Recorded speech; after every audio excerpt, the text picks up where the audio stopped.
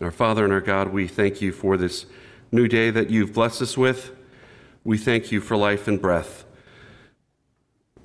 Lord, we are here to worship you in truth and in spirit. And we pray, Lord, as we would sit here and hear your word, we ask that you would speak to us, that you would some way reveal yourself through the power of your word. For those that already believe in you as the true and living God, that we would be encouraged and uplifted to continue to carry on. And for those that may not know you as Lord and Savior, that you would convict them through the power of your word, for it is the power of salvation to all that would believe. Lord Jesus, we ask for that saving faith to believe that you are the Son of God, that you left your throne, entered and dwelt amongst man as man, yet fully God, and willingly laid down your life on the cross for our sin. You took our place, and then you arose victoriously the third day, as you said you would, and you now are at the right hand of the Father. Thank you for doing that for us, that we may know you. We pray a blessing on the balance of this day, those that are still traveling at camp. We thank you for your travel mercies and ask that you would continue to provide safe travel to all those that are traveling to camp or otherwise. We commit everything that is said to your honor and to your glory, and we pray it in the precious name of our Lord and Savior, Jesus Christ. Amen. This morning, I'd like to talk about three ways that we can worship. Three ways that we can worship. Through service, through being still, just by sitting, and through sacrifice. And there is an event that occurred that we're going to read about that really bring this to life. And it's found in John chapter 12. Please turn, if you have your Bibles, to the Gospel of John chapter 12. We're going to read the first 11 verses.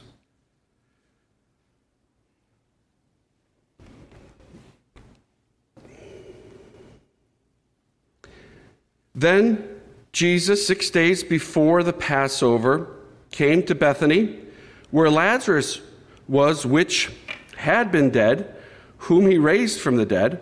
There they made him a supper, and Martha served, but Lazarus was one of them that sat at the table with him. Then took Mary a pound of spikenard, very costly, and anointed the feet of Jesus, and wiped his feet with her hair. And the house was filled with the odor of the ointment. Then saith one of his disciples, Judas Iscariot, Simon's son, which should betray him, why was not the ointment sold for 300 pence and given to the poor? This he said, not that he cared for the poor, but because he was a thief, and had the bag, and bare what was put therein.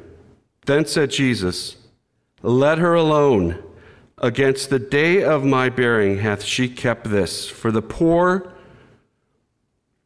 always ye have with you, but me ye have not always. Much people of the Jews therefore knew that he was there, and they came not for Jesus' sake only, but that they might see Lazarus also, whom he raised from the dead. But the chief priests consulted that they might put Lazarus also to death, because that by reason of him many of the Jews went away and believed on Jesus. May God add his blessing to the reading of his word. So we have these three siblings, Mary, Martha, and their brother Lazarus, who were not too long ago at Lazarus' funeral. So we are going from a funeral to a dinner. This dinner was in honor of Jesus and what he did in raising Lazarus from the dead. as we can indicate, presumably all the disciples were there in attendance, but for some reason only Judas Iscariot is mentioned by name. Judas was the holder of the money box, so clearly there were times throughout their travels with Jesus that people would contribute money to the ministry, and Judas was the one that handled those funds. I would have thought would have been Matthew. He was the tax collector. Made sense perhaps that he would be the one doing it, but no, it was Judas. That was the one that held the bag. This event actually is a really big deal, that this dinner was in their home. I think it's still like that in Europe, perhaps in Germany, I guess in Switzerland as well. When you are invited to someone's home, that is a big deal. Unlike what we practice here in the States, without hesitation, we open our homes and invite others. But in Europe, that is a big deal when that occurs. And so this was a big deal. Interesting to note that Mary, Martha, and Lazarus were effectively provided this home, actually. Bethany was a place designated for those that did not have the wherewithal to have their own home, and so it was provided. And Bethany, I believe, being interpreted as the house of the poor, so we could assume that this home was provided for them. This whole event, the dinner, this celebration, was done to recognize the amazing thing that Jesus did for Lazarus. They wanted to honor him and thank him. And really that is what is included in the definition of worship. Worship happens out of the outflow of a grateful heart for who God is and what he's done. And this outflow is something that we're going to be looking at just a little closer in terms of worship. So let's look at the three ways that worship takes place in just these few verses that we've read. The first one we read about is Martha. And it simply says in verse 2, Martha served. Let's go back and read of an account where Martha's action in her service was a little bit more detailed. And that's found in Luke chapter 10. So if you don't mind, let's flip back to Luke chapter 10. We'll read verses 40 through 42. So this was an earlier event where, again, Martha invited Jesus to her home. And Martha was cumbered about with much serving, and came to him and said, Lord, dost thou not care that my sister hath left me to serve alone? Bid her therefore that she help me. And Jesus answered and said unto her, Martha, Martha, thou art careful and troubled about many things, but one thing is needful, and Mary hath chosen that good part, which shall not be taken away from her. I have that underlined in my Bible. Which shall not be taken away from her. Martha learned that lesson. She has a servant heart,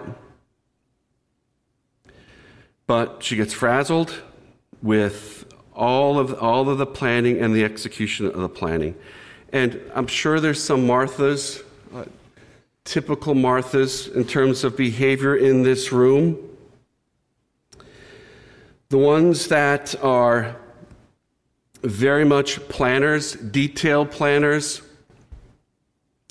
Those of you that love checklists, you have a checklist for your checklist. You make sure that absolutely every itemized detail is checked off. Nothing is missed off that checklist.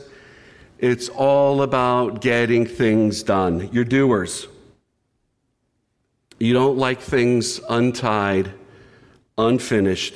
You want them finished, and you want the gratification of checking that task off.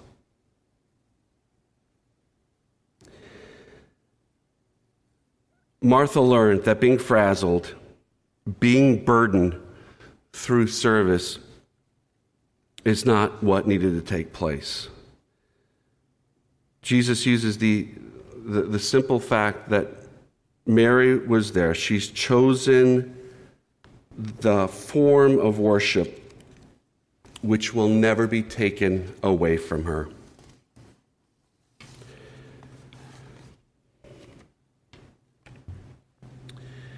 In practical ways, the way that we worship can be through service to others. Colossians 3,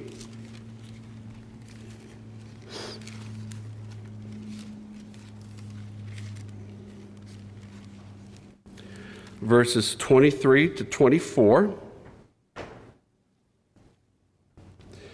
And whatsoever you do, do it heartily as to the Lord and not unto men, knowing that of the Lord ye shall receive the reward of the inheritance, for you serve the Lord Christ. So the way that we can honor, the way that we can worship, the way that we can thank the Lord for what he's done for us is to model service in that spirit, in the spirit of Jesus, at church, at work, at home, as if we are doing it to the Lord. At church, it's all too easy to rely on the 80-20 rule, which is 20% of the people do 80% of the work. And so perhaps sometimes we have that attitude where someone else is going to do it. I don't have that gift, I don't have that talent, I'm going to allow someone else to step up and do it. But the way that we worship through service is us stepping up and not allowing someone else to do it. We're going to do it. At church, at work. At work is the challenge, isn't it? Honoring your boss, honoring your coworkers, perhaps those that report to you, honoring them. You honor them through your service, not because you're getting a paycheck, not because you're going to be evaluated as far as how well you're doing, but you're doing it for the Lord. And then how do we serve at home? Our spouses, our kids, our neighbors, our friends. Our form of worship through service can come through. And they can see that we have a far greater calling.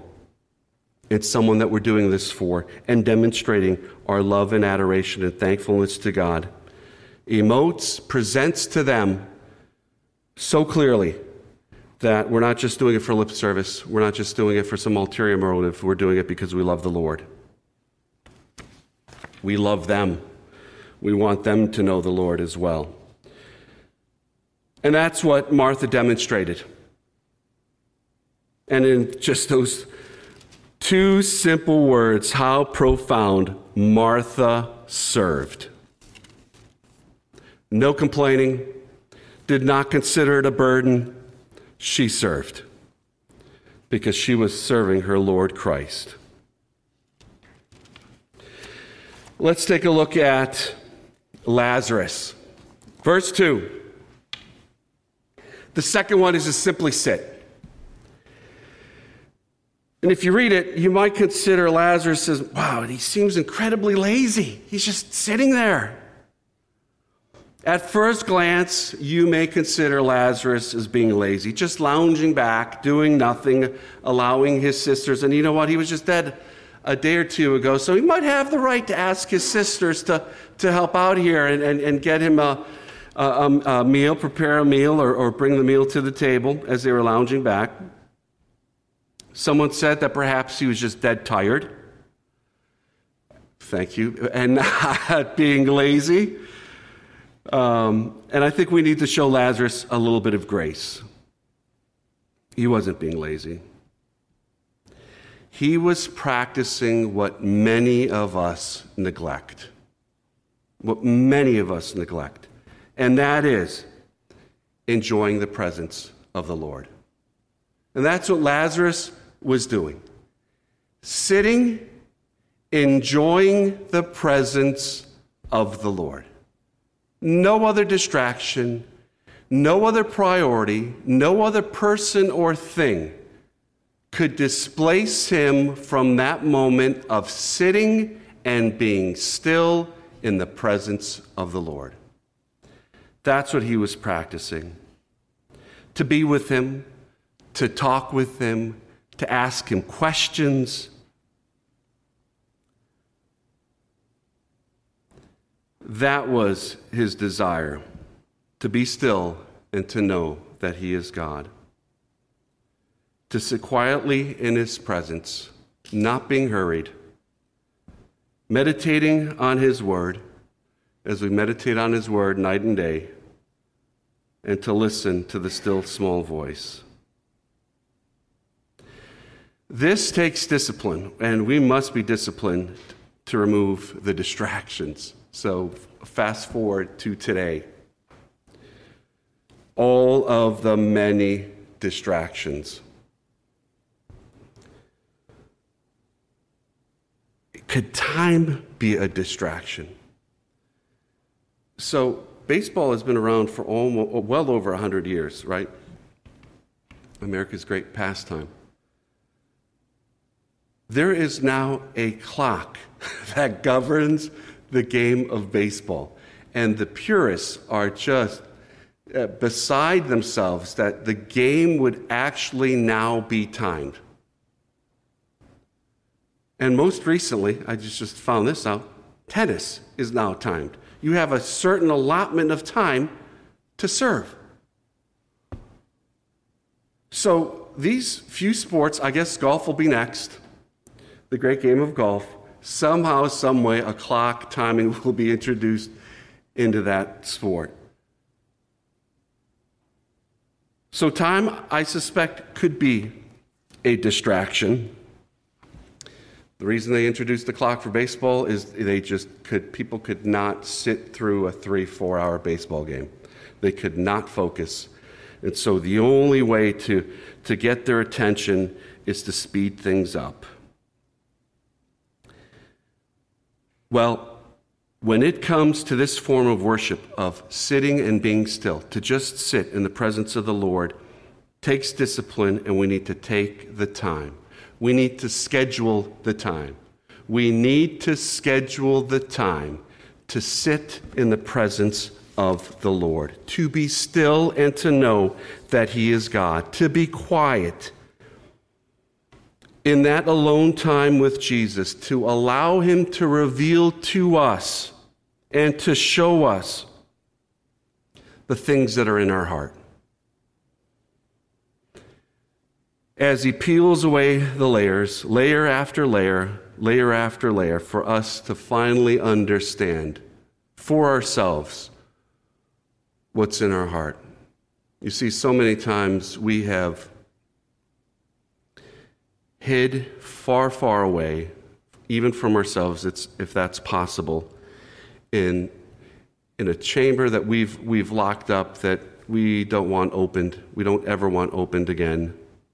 A lot of regret, a lot of sadness, ugly sin that we're guilty of. And not only is that locked up, but there are filters. There's all kinds of defensive filters in front of it. So everything is blurred. We can't look at it clearly. We can't. It brings too much hurt.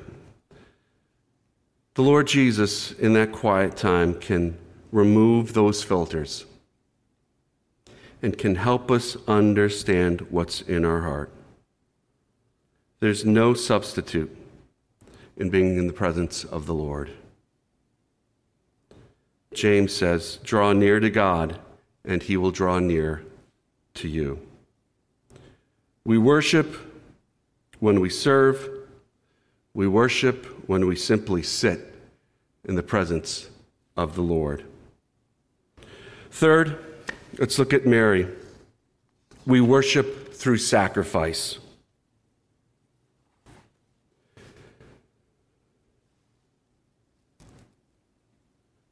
Mary provided an incredible sacrifice. It was prophetic. It was a prophetic gesture. It was tender. And it was an incredible form of devotion to the Lord. This sweet fragrance, this costly ointment that was poured over the feet of Jesus, which Mary wiped his feet with her hair, and the house was filled with the odor of the ointment. Let me just repeat that. The house was filled with the odor of the ointment.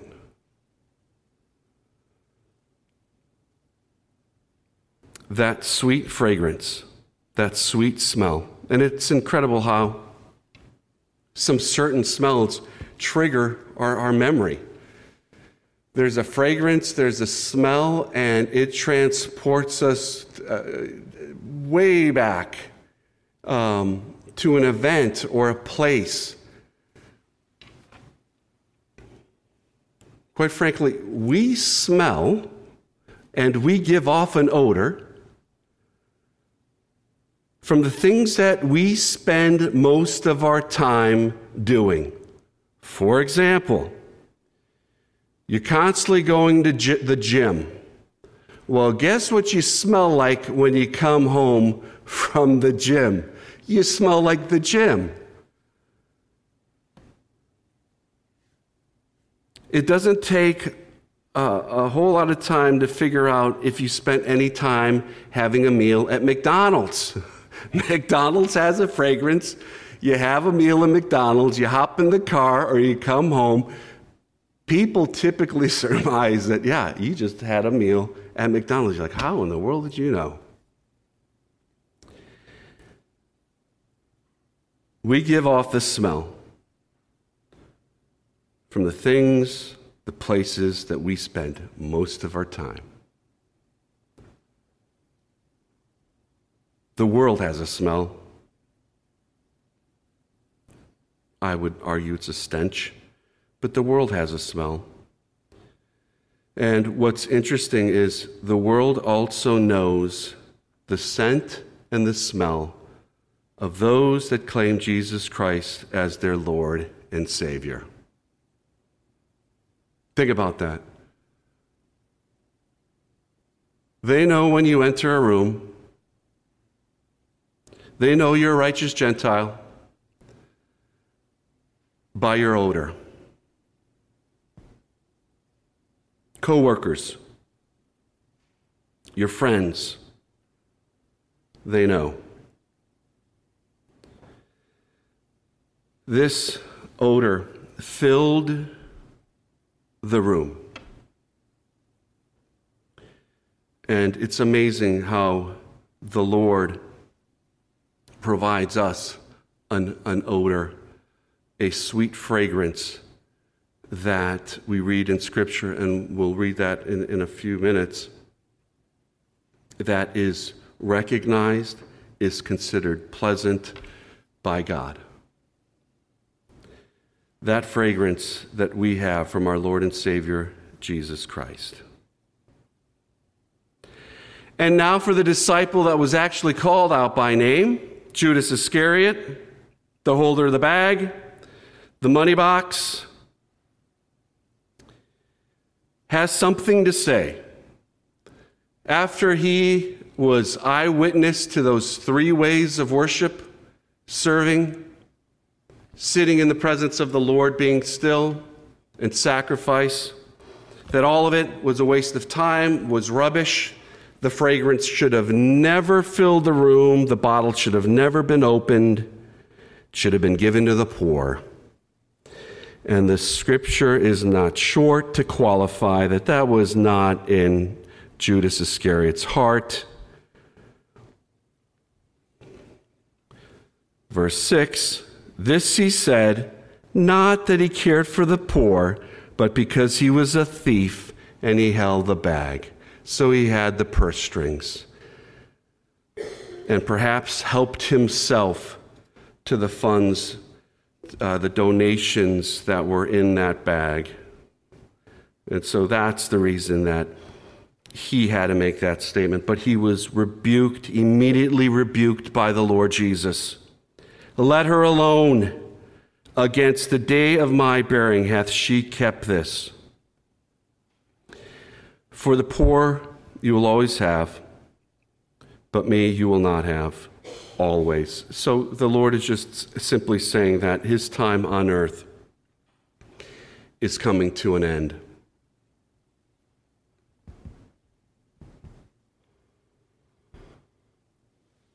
This fragrance was costly. And a little research that I did, I just found some interesting notes, how they came across this, right? If this home was provided for them in Bethany, they didn't have the wherewithal to, with these 300 pence, if in fact that was the actual going rate for that. How did they get it? Well, what I found in my studies was perhaps that this was gifted to them at the death of their parents. So we read nothing about the parents, so perhaps they were orphaned. They were by themselves, these three siblings. And so this was a gift given to them as an inheritance or otherwise that they would be able to use just to sustain themselves in their life. And this was all sacrificed in the moment.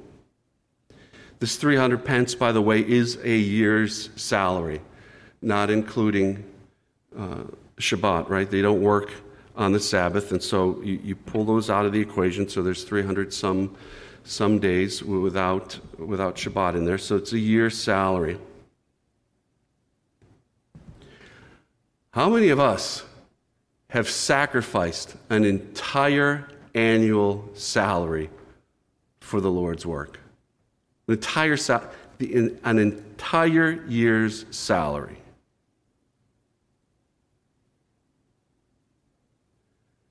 That's what Martha sacrificed in this moment. That nest egg, what if that is the case, that this is something that they had that was gifted to them, sacrificed it in that moment. Our sacrifice, it doesn't matter the size or the amount. When we sacrifice, there needs to be some hurt, or it's not sacrifice, right? Those that give of their excess, is that really sacrifice? The Lord demonstrated that with the woman that gave the 2 pennies, the 2 pence. That amount, though it was insignificant, was all that the woman had, and it was valued in Christ's evaluate more than all the other contributions that were given that day. The sum of all of that paled in comparison to that sacrifice of that woman that gave everything she had.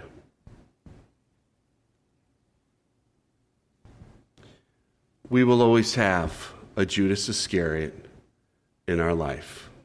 They're the ones that come up and ask, why would you do that? Why would you sacrifice your time for the Lord, for church, For you being a follower of Jesus Christ, you would make that kind of sacrifice? It makes no sense.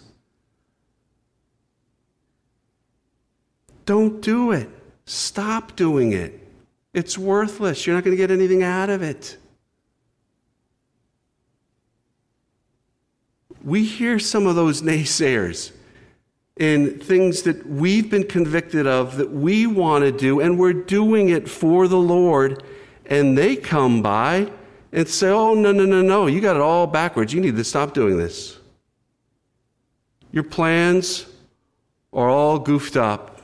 No, I'll tell you how it's going to end, and it's not going to end well. You need to course correct. Just like Jesus rebuked Judas Iscariot, we need to rebuke those naysayers.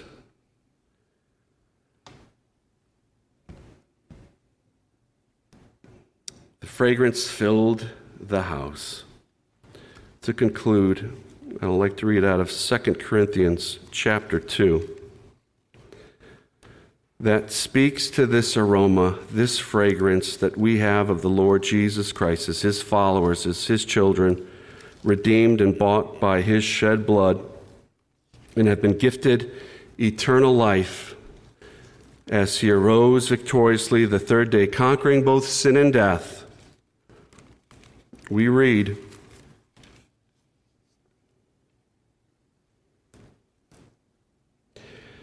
now thanks be unto God, which always causes us to triumph in Christ, and maketh manifest the Savior of his knowledge by us in every place.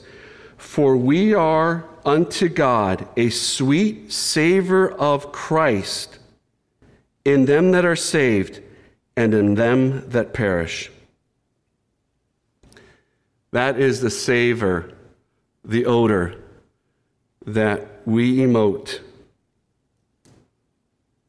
the savor of Jesus Christ, and it reaches far above heaven to God that delights in that. I hope today that you consider these three ways of worship through serving the church, the family, the way you serve it at work, your children, neighbors, being still and just making time to sit in the presence of the Lord, and to sacrifice to the Lord, regardless of amount or size, but knowing that you are making that sacrifice for the Lord. In those three ways, we can show our love and outflow from our heart the joy and the goodness that we have in God for who he is and what he's done for us.